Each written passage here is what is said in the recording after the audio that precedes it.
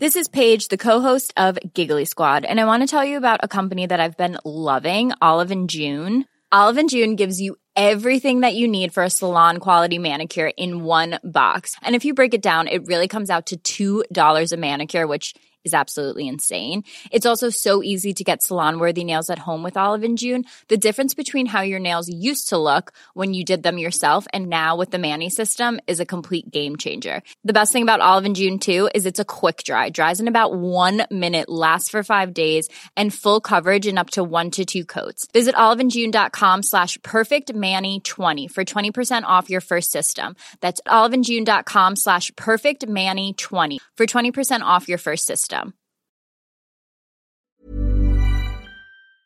Hi, I'm Lawrence Dallaglio, host of the Evening Standard Rugby Podcast, brought to you in partnership with QBE Business Insurance. The show is available to listen to now and right up to the end of the season, when the winners of the Champions Cup will be crowned at Tottenham Hotspur Stadium, and the fight for the Premiership title will be decided at Twickenham. QBE is one of the world's leading insurers, and they will help your business build resilience through risk management and insurance solutions. Subscribe and download now wherever you get your podcasts. Thanks for listening. ES Audio. From the Evening Standard in London, I'm Rochelle Travers, and this is The Leader. The court unanimously concludes that the proposed bill does relate to reserved matters. Accordingly, in the absence of any modification of the definition of reserved matters by an order in council under Section 30 of the Scotland Act or otherwise, the Scottish Parliament does not have the power to legislate for a referendum on Scottish independence. Scotland's First Minister, Nicola Sturgeon, says the next national election will be a de facto vote on Scottish independence after the Supreme Court's landmark decision on indyref2. The route we take must be lawful and democratic for independence to be achieved. And as is becoming clearer by the day, achieving independence is not now just desirable, it is essential. The UK's highest court concluded that the Scottish Parliament does not have the power to hold a second independence referendum. The Scottish Government's top law officer, the Lord Advocate, asked for a ruling on whether Holyrood could legislate for the vote. The panel of 5 justices were unanimous in their decision. It's potentially a defining moment for the Union, establishing a constitutional precedent with ripple effects that could be felt for years to come. Tristan Kirk is the court's correspondent for the Evening Standard. This was a decision, a hand down of the ruling after a legal argument and battle that had gone on previously. And there were lots of people who had taken part in the legal battle who were actually present in the court to hear what had gone on. On one side, there is the United Kingdom government and lawyers representing them. And on the other side are the legal representatives for the Lord Advocate, the top legal officer in the Scottish government, as well as people representing the Scottish National Party. And obviously they have a lot of vested interest in this decision and the way that this case went. Obviously from the SNP side, disappointment at what the court had decided, but no, by no means the end of the road for them. Was this ruling expected? I think that there probably was a large degree of expectation that this is the way that it would go. This was a case that was brought to test the law by the Lord Advocate to say, we're not sure that we have the power to bring a bill to the Scottish Parliament to essentially to trigger a referendum, a second referendum on independence. And so they sought the ruling from the Supreme Court, I think probably expecting that it might go this way, because their referendum touches on essential parts of our constitution, the way that the Union of the United Kingdom is made up and created, and also the sovereignty of the UK Parliament. And I think it was a very tight argument to try and get through that the referendum, if it ever happens, it is not legally binding and it wouldn't automatically trigger Scottish independence, and therefore it's not a matter that should be handled by the UK government. I think that those venturing that argument would have known that it was probably not going to be successful.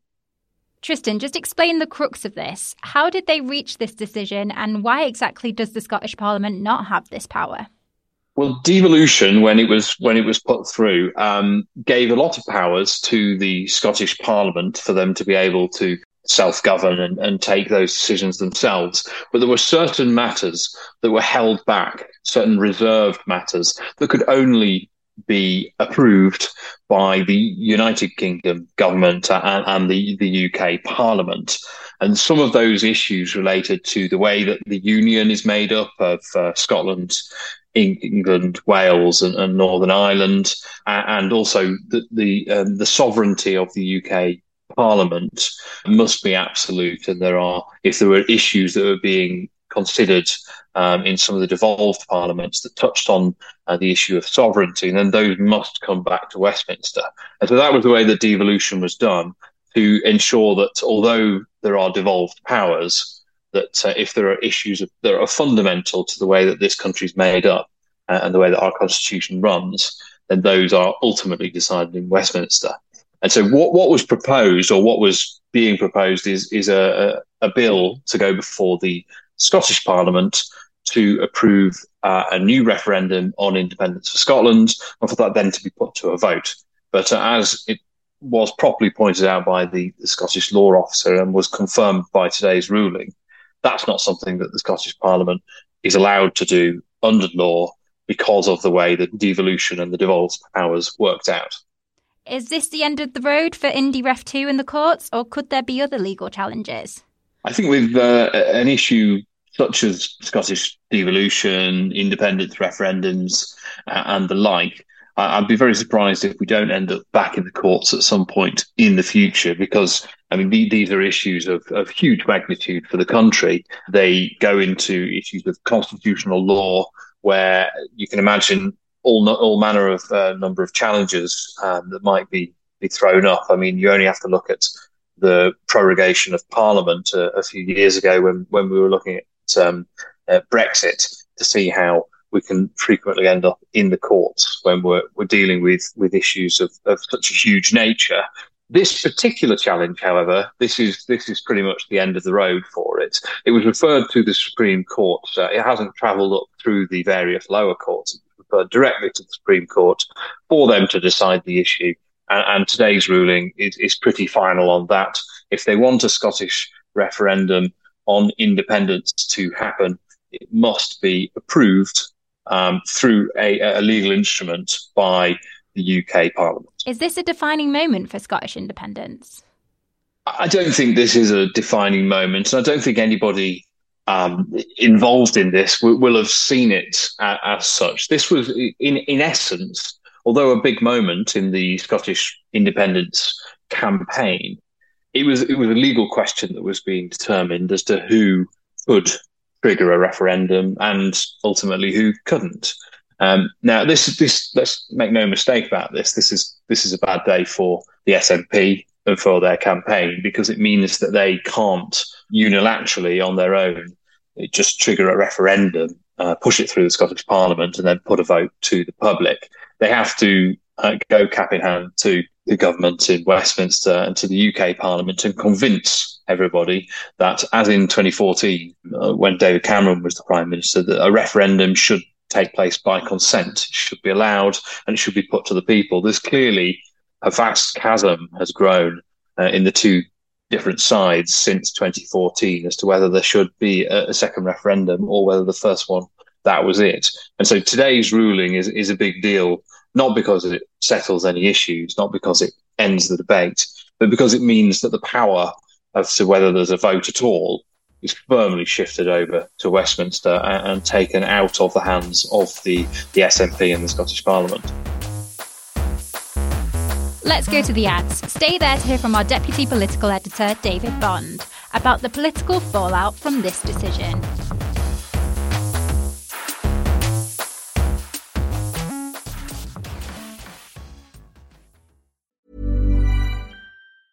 Burrow's furniture is built for the way you live.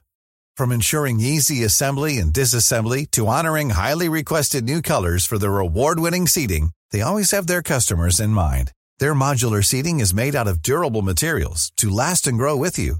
And with Burrow, you always get fast, free shipping. Get up to 60% off during Burrow's Memorial Day sale at burrow.com/ACAST. That's burrow.com/ACAST. burrow.com/ACAST.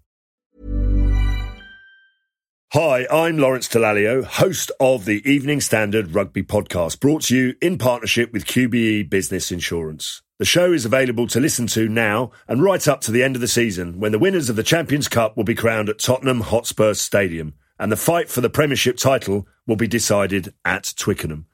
QBE is one of the world's leading insurers, and they will help your business build resilience through risk management and insurance solutions. Subscribe and download now wherever you get your podcasts. Thanks for listening. Welcome back. David Bond is the Evening Standard's deputy political editor. Nicola Sturgeon, the First Minister of Scotland, tweeted almost immediately after the decision by the Supreme Court that she was disappointed by it, said the Supreme Court doesn't make law, only interprets it. A law that doesn't allow Scotland to choose our own future without Westminster consent exposes as myth any notion of the as a voluntary partnership, and makes the case for Indy, as in Indy referendum. So I think what you're seeing there is the beginnings of Plan B. So Plan A was to try and get a ruling from the UK Supreme Court, which went in the Scottish Government's, the SNP's favour, but now it hasn't. She will move to Plan B, which will be to say, look, Westminster is denying our right to have a referendum on this, and she will look to make the 2024 general election, if indeed it comes in 2024, which we expect it will, into a one-issue debate, a question of whether Scotland should be allowed another independence referendum or not. In fact, she later went on to tweet, Scottish democracy will not be denied. Today's rule is one route to Scotland's voice being heard on independence, but in a democracy, our voice cannot and will not be silent. So it's pretty clear there, clear statement of intent from Nicola Sturgeon. David, you mentioned Nicola Sturgeon will be looking at Plan B now. What are her options? Well, I think it is that make the general election whenever it comes, and we all anticipate it has to come by early 2025, January 2025, and you will have the SNP standing on one issue. And critics of Nicola Sturgeon and the SNP say is that, well, look, you know, that would ignore all the other major things that are going on, not just in the UK, but in Scotland specifically. So around the economy, cost of living crisis, the state of the NHS in Scotland, all of these things will be brushed aside as Nicola Sturgeon tries to make the election a one-issue election, which will be about whether it is effectively a referendum on Scottish independence. Difficult to see how that will go at this stage. Not sure where public opinion is. The feeling has been for some time that Scottish public opinion is moving away from independence. But, you know, if you think about it, this is what the SNP are for. And, you know, it really underlines this fault line in politics in the UK, that the SNP are so dominant north of the border, so dominant in Scotland, effectively calling for a breakup of the union. For Rishi Sunak, of course, it strengthens his hand on the whole question of the union. And the last thing he would have needed, given everything else on, is the prospect of a referendum next October. The Supreme Court has ended that possibility today. What is Rishi Sunak and Nicola Sturgeon's relationship like, and how do you see that developing? Certainly better than it was between Nicola Sturgeon and Boris Johnson, and Nicola Sturgeon and Liz Truss. You'll remember that there was a slightly sort of waspish comments on both sides. I think that on the whole, there's likely to be a much more professional, cordial relationship between Rishi Sunak and Nicola Sturgeon. But ultimately, you know, they are on different sides of the argument. And as I say, Rishi Sunak will be desperate to avoid a big row over the union, given all the other things facing its government, with the economy looming, you know, looking like going into a looming recession in the next few months, the cost of living crisis, you know, waves of strikes. You know, the last thing that he wants and that the government wants is a big row over the breakup of the UK. So, you know, the UK government's argument is, look, there are bigger things to worry about than a divisive debate over the future of the union at the moment. And the Supreme Court ruling definitely helps them on that argument. Do you think there'll ever be a definitive conclusion about indyref2, or is this just going to continue to rumble on? I think it will just continue to rumble on. I mean, today's about as definitive as you could have hoped for from the Supreme Court. It's very clear that it's up to the Westminster government. It's not in the gift of the Scottish government to make a decision on whether to hold a referendum or not. But, you know, as you see, Nicola Sturgeon's response, democracy, as she says it, will not be denied. So I think this just gives her the opportunity, the platform to say, look, Westminster is denying us our right. So in a way, it gives more fuel to their argument. But as I say, you know, there is no obvious way for her to actually make it happen. And that's it from The Leader. This podcast is back tomorrow at 4 p.m.